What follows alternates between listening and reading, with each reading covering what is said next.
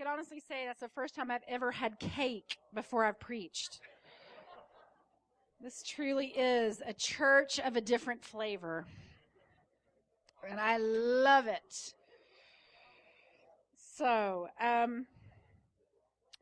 right, I started a series last week. How many of you guys got something out of last week? Raise your hand if you got something out of last week. All right, we were talking about confronting the orphan spirit. Now, you may be wondering what that is, but hang with me. Let's open our Bibles. This is another scripture that I've just been, it's like every time I stand up, I say it. But that's okay. I want to go to Colossians chapter 1. Colossians chapter 1. And I want to welcome our if you're here for the first time tonight, raise your hand. Raise your hand if you're here for the first time. You know what? Let's just welcome them real quick. Amen? Awesome. Welcome, welcome. Okay. All right. In Colossians chapter 1, I don't know if I'm going to sit, stand, I don't know what I'm doing. Okay. In verse 13, I kind of want to zero in on that one. And I'm going to read it in two versions, the Amplified version of the Bible and then the King James version.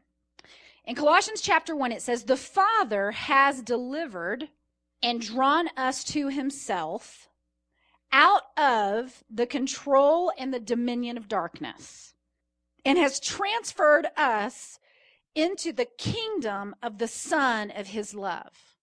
Okay, it says, the Father has delivered and drawn us to himself out of the control, out of the dominion of darkness, and has transferred us into the kingdom of the Son of his love. In the King James, it says, "Who has delivered us from the power of darkness and has translated us into the kingdom of his dear Son." I said it 3 times because here's the point. We talked about it a little bit last week, that when you get born again, you come out from under the power of darkness. There are 2 kingdoms in operation in the earth. The kingdom of darkness, the kingdom of Satan, let me just say it, the kingdom of the devil, right? And the kingdom of God. 2 kings, 2 kingdoms. And when you get born again, there is something that takes place. Your citizenship gets transferred. And you become a citizen of heaven. You no longer are under the control and the dominion of darkness. Now, we talked last week about this is just the truth. This is the truth. We also talked about my personal testimony was that I was born again when I was 10 years old, but I didn't experience the benefits of being translated out of the kingdom of darkness until I was in my 30s. So for 20-something years, even though the truth is I was no longer under the control and dominion of darkness, I was still living under the control of dominion and darkness. So the truth, there was no evidence of that truth being true in my life. Right? We also talked about Romans chapter 12. And we said that once you are born again in the kingdom of God, you have to learn how to live as a child of the King of Kings. You have to learn how to live as a royal daughter and a royal son. You have to learn this. Right? Just like a baby in the natural has to learn how to walk and learn how to talk, and they're fed milk, and then they go to baby food, and then they go to real food. There's a growing up process in the natural. Well, there's a growing up process in the kingdom. Right? We have to change the way that we think. The Bible calls it renewing your mind. It's like how many of you ever have like restored something in your house or something, where you've redone your kitchen or you've redone a bathroom and you updated it and you upgraded it, It's a lot of work, right? Gut it and redo it. Well, you got to gut the way you think. Everybody comes into the kingdom thinking like a slave because you've been under the power and the control of a kingdom that is run by a tyrant and it's a kingdom of bondage. It's a kingdom of domination. All right? But the kingdom of God is a kingdom of freedom. And you have to learn how to live free. Right? You have to learn that. You know, my story, many of you have heard it before, but when I started learning about the principles of freedom in the kingdom, and I started renewing my mind with what the Word of God teaches about how a child, a son or daughter of God is supposed to live. And I don't mean in a rules and regulation. I just mean this is who you are. When you get born again, this is who you are, whether you're acting like it or not. All right? But when I began to learn who I was transformed. Okay? My situation before the transformation, I was bipolar. I was mentally ill. And I got completely set free from mental illness because I learned my real identity. And I learned that the real me was not bipolar. That was not a part of my inheritance in the kingdom of God. That was not a part of the real identity of Shalise. And there are labels that Satan puts on us, sometimes before we're ever born, that are not true. It is not your true identity. And I'll tell you, knowing your true identity is everything. Because here's the deal. We talked about it last week, and I'm just kind of doing a little bit of refresher. In Numbers 13, you know, and you may know this. We may know the story, right, where the Israelites came out of the house of Pharaoh. How many of you know that they were slaves in Egypt? The Israelites were slave in Egypt. They had no rights. They had no privileges. They were under the control and dominion of an evil Pharaoh. Moses was raised up as a deliverer of those people in the same way Jesus has been raised up as the captain of our salvation. And he brought, through many signs and wonders, those captives, those slaves out of Egypt, and he brought them into the wilderness.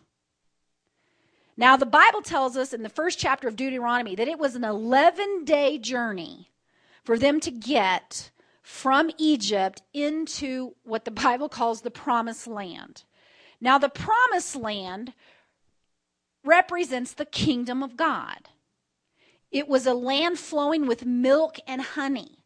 They were inheriting it, houses that they did not build, filled with all good things.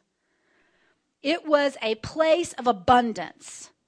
It was a place, they were called, where they would no longer be under the dominion of an evil Pharaoh. Okay, but in Numbers chapter 13, it tells a really, really sad story. And it's a sad story because what happened was, even though they had been set free from the dominion of Pharaoh, Pharaoh was still in their heart. They still thought like slaves.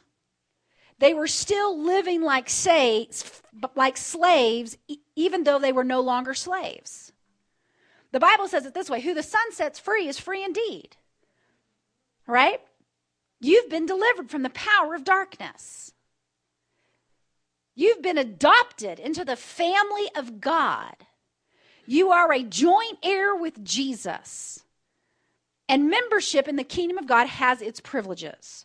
Way better than American Express. Okay? But in Numbers chapter 13, Moses sends out 12 spies into Canaan. And all but 2 of those spies came back with what the Bible calls an evil report. Now, they all agreed that Canaan, the promised land, was a land flowing with milk and honey. And I'm sure everybody in here would say heaven is a good place. It's a wonderful place, right? But only 2 of those spies came back and said, let's go up at once and overtake it. We are well able. 2 of them had the correct image of themselves. The rest of them thought of themselves as grasshoppers. And the way they thought about themselves determined whether or not they experienced the good life that God, in Ephesians 2:10 language, we'd say, had made ready for them and prepared for them to live. God had a good life for them to live. He had prepared it for them, set it aside for them. But they could not enjoy that good life because of the way they thought about themselves. Do you hear what I'm saying? And in Numbers 13, verse 33, it says, and there we saw giants, the sons of Anak, which come of the giants, and we were in our own sight as grasshoppers, and we were in their sight. And this is what I brought out the point last week. The interesting thing about this passage was not only did they see themselves as grasshoppers, but the giants actually responded to them the way they saw themselves. So the way you see yourself not only impacts the way you feel about yourself, but it impacts the way other people feel about you. It's like this. And when I look in the mirror, the image that I have of myself projects me to me, right? And how I see myself in my reflection is how other people see me. It's like they're looking at a mirror and they're seeing a reflection of me that's based on how I see me. How you see yourself is everything. You are not going to live a supernatural life or a life of signs and wonders until you have an image of yourself as working signs and wonders. You can't go where you can't go externally where you've not gone internally. That's why having an encounter with God is so powerful. Because when you have an encounter with God in worship, or you have an encounter with God in the Word, and the Holy Spirit, the Spirit of wisdom and revelation, the knowledge of Him, when it comes to you, it changes 2 things. The way you look at Him and the way that you look at yourself. Because you've got to change the way you look at Him because He's in you. And you've got to change the way you look at yourself so that you can experience the abundant life that Jesus died to give us. We have to change our identity to agree with what God says. Right? Now, I want to specifically turn my attention in this because last week I handed out a handout that had 1 whole page of just what the Word of God says about who you are. Right? Just the truth about who you are. Specifically tonight, I want to confront this, it's an orphan spirit. It's an orphan identity that needs to be completely uprooted and eradicated from your thinking. Okay? In Romans chapter 8, in verse 14, it says, for as many are as led by the Spirit of God, they are the sons of God. For all that are led by the Spirit of God are the sons of God. It says, and I'm going to just skip over to the Amplified for a minute. For the Spirit which you have now received, which is the Holy Spirit, right, is not a spirit of slavery, to put you once more in bondage to fear, but you have received the Spirit of adoption. It says the Spirit producing sonship, in the bliss of which we cry, Abba, Father, Father. Now, first of all, if you're a female, okay, you're still a son of God. Just like if you're a male, you're the bride of Christ. All right? In the spirit, there's neither male nor female. Our earth suits, okay, our bodies are male or female, okay? But women are sons and men are the bride, okay? And we just have to get used to that idea. It's a mystery. But it says here that we've not received a spirit of slavery. And then in verse 16 it says, the Spirit himself, the Holy Spirit, testifies together with our own spirit, assuring us that we are the children of God. You know, once you really get born again, you know it in your knower. In your knower. You know it. You know if you died on the way down, God forbid, I'm not saying that, but if you died tonight for some reason, you know that you would be in heaven forever with him. Okay? Not based on your performance, based upon your faith in Jesus. Right? Now verse 17 says, okay, this says that we're children. So if you've been born again, you are a child of God. Your Father is God Almighty, who said, let there be light, and there was light. You need to know your daddy. Because your daddy is limited by what you believe. You better believe, we got to believe right about our daddy. Because the kingdom of God works by faith, by what we believe. So what we believe to be true about ourselves will limit us, and what we believe about God will limit God. Whoa, you better hear me. What you believe about you will limit you, and what you believe about God will limit God. What you believe about you will limit you, and what you believe about God will limit God. See, the Israelites could not experience the good life that God had planned. Number one, because they didn't believe, they saw themselves wrong. But you know what? They also saw God wrong. They didn't see him as the one that was going to fight their battles. They didn't see him as the one that was going to do the work. They didn't realize that all they had to do was show up. All they had to do was just show up where God told them to show up. If he told them to march around the city, march around the city. If he told them to shout, shout. If he told them to go to Living Word in Chicago, go to Living Word in Chicago. If he told them to go to do you understand? Wherever God, all he's asking you to do is just hear and obey. Whatever he says, just do it. The supernatural part is not your part. It's just hear and do, hear and do. That's the kingdom, hear and do, see and do, see and say, hear and say. That's it. That is it. We are really, you don't have to be smart. You don't have to be educated. You don't have to be old. You don't have to be anything but just, obedient. That's the secret. That's the secret. And sometimes it's easier to obey than others because you have a flesh and you've got an unrenewed mind and you've got ungodly thinking patterns about how to act as a child of God. You're still acting from an orphan place of slavery. And I'm going to talk about some of the characteristics of orphans and slaves and how that just has no place in your thinking. It has no place in the kingdom. But it says here that the Spirit testifies together with our own spirit that we're children of God. We got to get this. We are children of God Almighty. And then this is the powerful. In verse 17, and if you're children, then you're an heir. You're not a slave. You're an heir.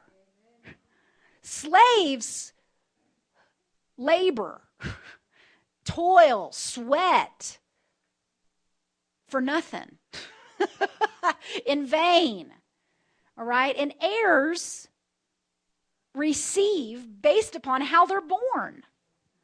It's not based on what they do, it's based on who they are. They were born into an inheritance. You were born into the family of God, and you have an inheritance based upon your true identity as a son of God. It's an inheritance. You don't earn anything in the kingdom. You receive it by birthright. And because you've been placed inside of Christ, you're the firstborn. You're the firstborn because you're in Him. You're in Christ. And you're a joint heir with Him. You're rich, dude. That's the truth. Now, whether or not you're experiencing abundance is a whole nother thing. It depends on how you see yourself. Your image is everything. Your image is everything. Jesus had a fully developed image of Himself as the Son of God and a fully developed image of who the Father was, and was completely obedient to say what the Father said and to do what He saw the Father doing. And He is our example. Yes, He's our Savior. Yes, He's our Lord, but we're in Him. That's why He said, the same things that I do, you can do. And even greater works you're going to do because I go to the Father. And there's going to be an army of you. There's going to be an army of you, an army of sons, an army of daughters all over the planet. Heirs of God and joint heirs with Christ. Joint heirs with Christ. You have rights. Just like the United States has a Bill of Rights. The kingdom of God has rights. As children, as heirs, you have rights. You have rights. You have rights. You have rights. Let me tell you, in the kingdom of heaven, there are lots of things that are illegal. Just like in the city of Woodland Park, there are things that are illegal. In the state of United States of America, there are things that are illegal. In the kingdom of God, there are things that are illegal. Slavery is illegal. Bondage is illegal. Okay? Sickness is illegal. Is it in heaven? No. It's illegal. It can't get inside. It can't get in the city limits. Sickness can't get in the city limits. See, John G. Lake, what made John G. Lake? If you don't know who John G. Lake is, John G. Lake was the founder of the Spokane Healing Rooms. He's gone to be with the Lord many, many, many years ago. But he walked in a revelation of divine health that was so powerful that when he would go into an area in Africa that was completely eradicated by a plague, without any inoculation, without any kind of protection, not only would people get healed, but he would flat out say this: I can't get sick. If that disease touches me, it will die. And that's what would happen. They actually took some of his saliva, put it on a little medical slide, took the disease and put it onto his saliva, and the moment it touched his bodily fluid, it completely died. Now, was John G. Lake really just more anointed than you or me? Absolutely not. That's why Paul prayed that the eyes of our understanding would be enlightened, that we would know the hope of our calling, that we would understand what it means to be a child of God, that we would understand what it means to be the body of Christ, that what we would understand. I mean, could sickness get on Jesus? John G. Lake just walked in a revelation of his identity as a son of God. And so, therefore, sickness had absolutely no authority. It was like touching heaven. It's illegal. Poverty is illegal in your life. It's absolutely illegal in your life. Running out is not a kingdom concept. Scarcity, not a kingdom concept. Competition, not a kingdom concept. Because you only compete in a scarce environment. You only compete when there's not enough. There is enough room in the Father's house for you. There's enough room. And you're big. Your destiny is big. Your influence is big. God wants to use you in a big way, to do something awesome. In John chapter 14, Jesus said this. He said, "Let not your heart be troubled. Believe in God, believe also in me. In my Father's house are many mansions. If it weren't so, I would have told you. If there was a scarcity problem, I would let you know. But I'm going to prepare a place for you." And let me say this, nobody can take your place.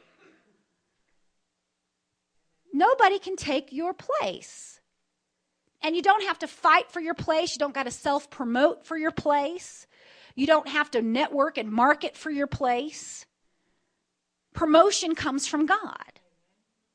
He sets the members in the body as it pleases him. You don't have to work for it. It's an inheritance. You know, rich people leave houses to their kids. The Lord has left a place that has your name on it. And nobody else, by the way, can even fit in it. Nobody can fit in your place because it was tailor-made for you, just like the way you look is unique. You are unique. You're a unique expression of the Father's heart. And there's a place in the Father's heart for you that is just yours. You've got your own room. Okay? You don't have to share a room with your brothers and sisters in heaven. You got your own room. Okay? And it's just for you, decorated just the way you like it, with your favorite colors, with your favorite posters on the wall of the things that are in your heart that God placed there that you love, you're passionate about. That's your room. You know, one time, and I talked about last week, I'm a second-generation orphan. My mom was an orphan. I was adopted when I was 3 days old. And I've come a long way in confronting that orphan spirit in my life. But one particular, I just want to share this story with you tonight. Because when you are in competition with one another for your place, it's like you come to the banqueting table of God where there's an unlimited supply of food, and you're competing with your neighbor for a little bitty plate when you don't recognize that there's abundance, enough for everybody, more than enough. I mean, too much. Just, you couldn't eat it all if you tried. I mean, it's just an abundance. You don't have to try to scarf your food and worry about where the next morsel's going to come from. You know? But I was driving home from a prayer retreat, and I had spent like a whole year going up a weekend a month to this particular place where God was doing a work in my life and in my heart. And I was driving home in the car praying in the Spirit, praying in tongues. And I began to have an encounter with the Lord while I'm driving. How many of you have ever had an encounter with God while you're driving? Is that not amazing that you can have an encounter with God while you're driving? But you actually can. This was a life-transforming encounter with God. And in this encounter, I was a little girl. And I was crouched down behind a rock. I was freezing. I was filthy dirty. And I was hiding. And Jesus comes up to me behind this rock, and he says, "Where have you been? I have been looking for you everywhere." And I just look up with my little eyes, and I say, "I've been a bad little girl." And he was like, "Nonsense. Get out from behind that rock, and you get back in the Father's house." And I remember coming out from behind that rock and looking in the distance. And man, this house was like this humongo house, all lit up. I mean, I could see it in the distance. It was gorgeous. And it's raining, it's cold, and I'm running just as fast as my little legs would carry me to this house. And I open up the door of this house, and it smells like Christmas cookies. It's Christmas in the house. I mean, it's like anything that you could imagine what home is. That's what it was. Now, you have to realize, I grew up in an abusive home. I've seen things that no child should ever see. I didn't speak to my adopted dad for almost 9 years after I saw him stalk and almost try to kill my mother. And so for me, home had a whole different definition than what home is. And so when I walk into this place, I never knew what safe was. But it was like home. Fresh baked cookies coming out of the oven, the Christmas tree all decorated, Christmas music playing. And it was like, is this a dream? This is home? And he said, now get up in the shower and wash off. And I realized that it wasn't an ordinary shower. It was a blood shower. It was a shower that the blood of Jesus was coming out of. And he said, get in that shower and wash yourself off. And then he said, because I've got a robe of righteousness for you. And this little robe was like the craziest robe. It was the whitest robe you've ever seen. It was like big, thick cotton. Like fresh out of the dryer, warm. Fluffy, fluffy, fluffy. And it had little matching little slippers that went with it. And by this time, I'm just like bawling, right? And he's like, and I have a party dress for you, garments of praise. And it was this beautiful dress, this little dress, like I was going to a party. And I remember just bawling and bawling and bawling over this because the Lord was delivering me from condemnation and from shame and from being an orphan. And for about a year, every morning I would get up, and when I would take a natural shower, when I would get in there in the morning and wash my hair and take a shower, I took a blood shower. And I let the blood of Jesus wash all that shame, all that condemnation. I let it wash all of that stuff that had separated me from my Heavenly Father. And the blood of Jesus is so powerful. It will purge your conscience from every dead work. It has the power to supernaturally deliver you from memories, from painful experiences, from episodes of abuse. The Lord would come and he would open up the file cabinet of my mind and he would take out videotapes in my mind and just throw them in the blood and watch them disappear. He would take pictures, snapshots that were from my past, things that had happened to me, things that I had done. And he would take entire photo albums with years on them. 1981, eradicated. That time you snorted cocaine over in that whatever, gone. Entire chapters of my life completely obliterated by the blood of Jesus. And I'm telling you, that's the only thing that can do that. No amount of therapy can do it. No amount of psychiatry can do it. No amount of antidepressants can do it. No amount of, there is nothing natural that can do that. Just the blood of the Lamb. It has to completely come in and eradicate every trace of the orphan spirit in our lives. And it's able to do that. And after a full year of taking a blood shower, still hadn't spoken to my dad in over 9 years, God started dealing with me about the relationship I had with my father. And he started showing me that blood shower that I'd been enjoying for the whole year, that I had been just being set free in that shower, was not just for me. That blood shower was for everybody. And that I had no right to go into the blood shower and use it freely and experience beautiful fellowship with him while I had unforgiveness in my heart towards my brothers and my sisters and other people in my life. So, I had to start dragging other people in the shower. You know?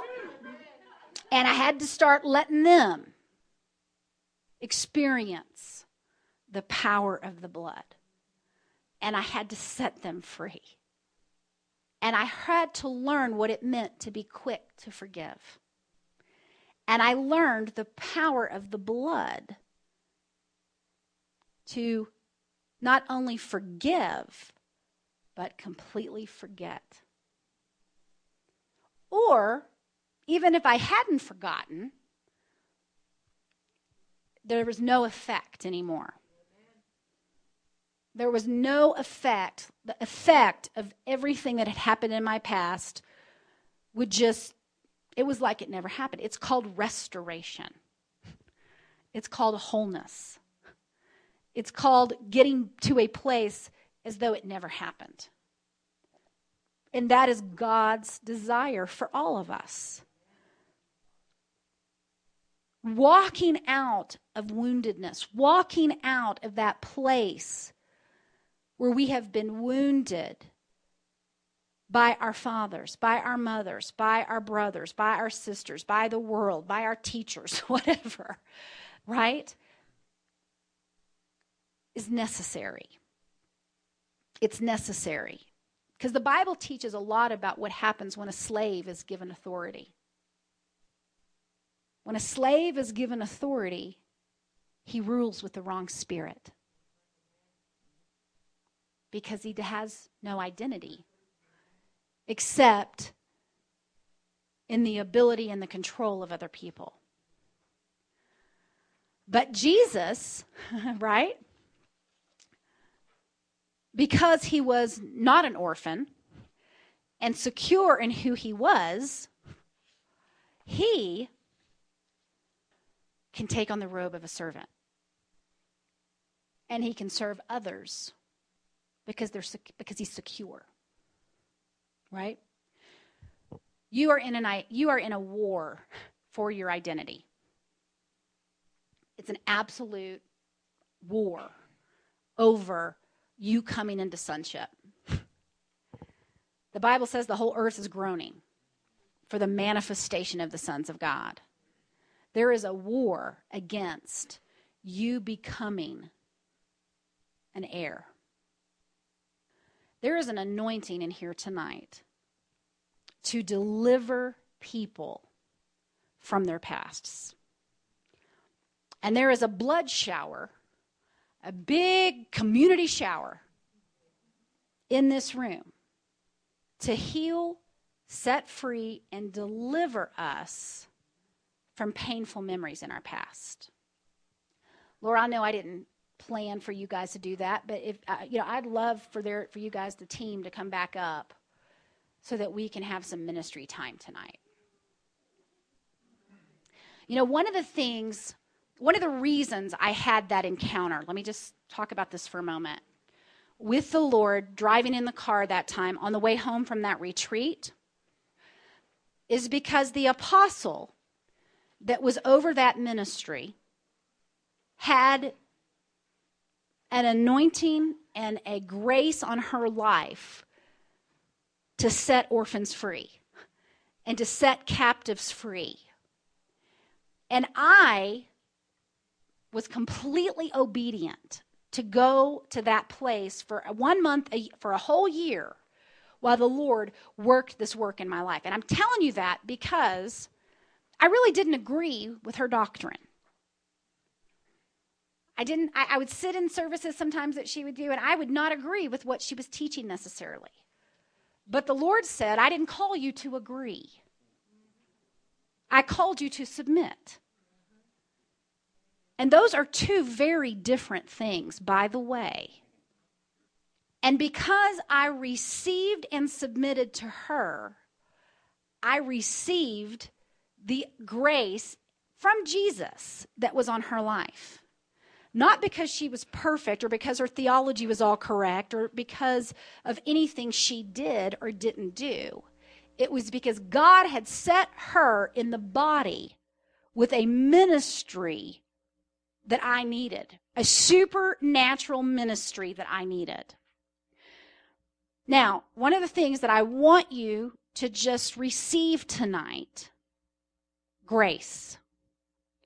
Grace that is in this room for supernatural deliverance from your past. So that when you walk out of here tonight, it's gone. Supernaturally gone. Okay? Now, what I want us to do is I want us to stand up and worship. And as we worship, the Lord's going to give us further instructions because I'm not doing anything that I don't see the Father doing. So we're going to worship till I see. Now, we're going to be out by 8:30 because God's a God of order. And it doesn't take him that long. So let's begin to worship and let's believe God that tonight is your night. Today is the day of salvation for you. I just believe even right now, God is going to be bringing up memories that have seemed to be locked in your mind. Okay? So when that happens, here's what I want you to do. If you start to get a memory or you start to find an area of your heart that needs to be healed and it's starting to be brought up, I just want you to go to that place. Now, I know it may seem scary to go there. It may bring up emotions while you're there that were just like it was happening right now. Well, first of all, this is a safe place, and it's not happening right now. This is a ministry of the Holy Spirit to set you free from that place. Do you understand what I'm saying? So as you worship, if those things are brought up, feel free to weep. Feel free to cry. Because there's father wounds tonight that God wants to heal. There are people that have been abused in this room by family members, and God wants to heal your heart tonight. There are children of divorced parents. Now, you may be grown up, but your child you're still stuck in that place of wounding. You may have been abused by spiritual parents, pastors, and other spiritual leaders, youth leaders. And I just feel led, there's many ways we could do this, but I just feel led that we need to acknowledge that we have been wounded. And if you've been wounded, I want you to come down tonight and I just want you to kneel before Jesus. Just kneel. It says, it's a bold step, but, don't leave the way that you came in tonight. Come down and kneel. And we're about to turn on the blood shower.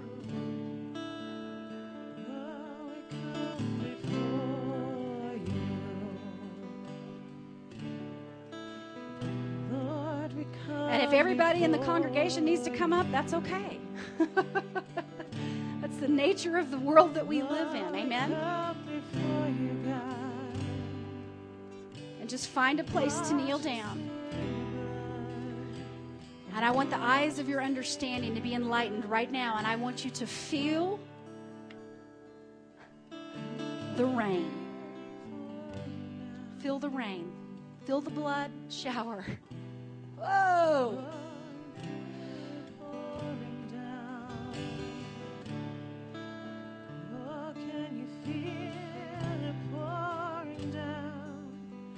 Thank you, Jesus. And I want you to repeat after me. Say, Father, I receive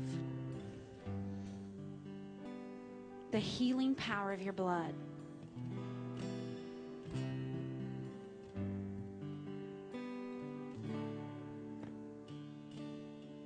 Come and touch the memories. I give them to you, Jesus.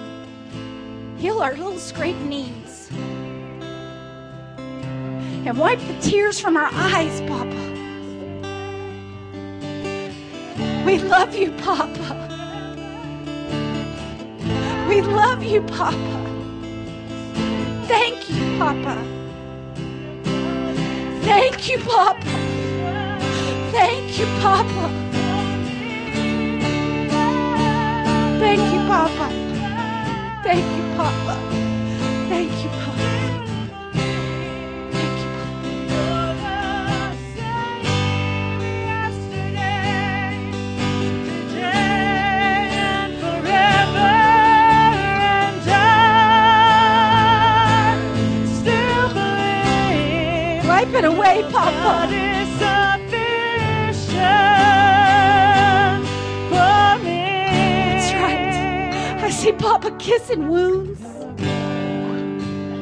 He's making it all better. Right now, your blood takes away the curse. Right now, your blood heals every disease. Right now, your blood sets the addict free. Right now, and I still believe your love saved me yesterday, today, and forever. And I still believe your blood is sufficient for me. Your blood mends the broken heart. Right now,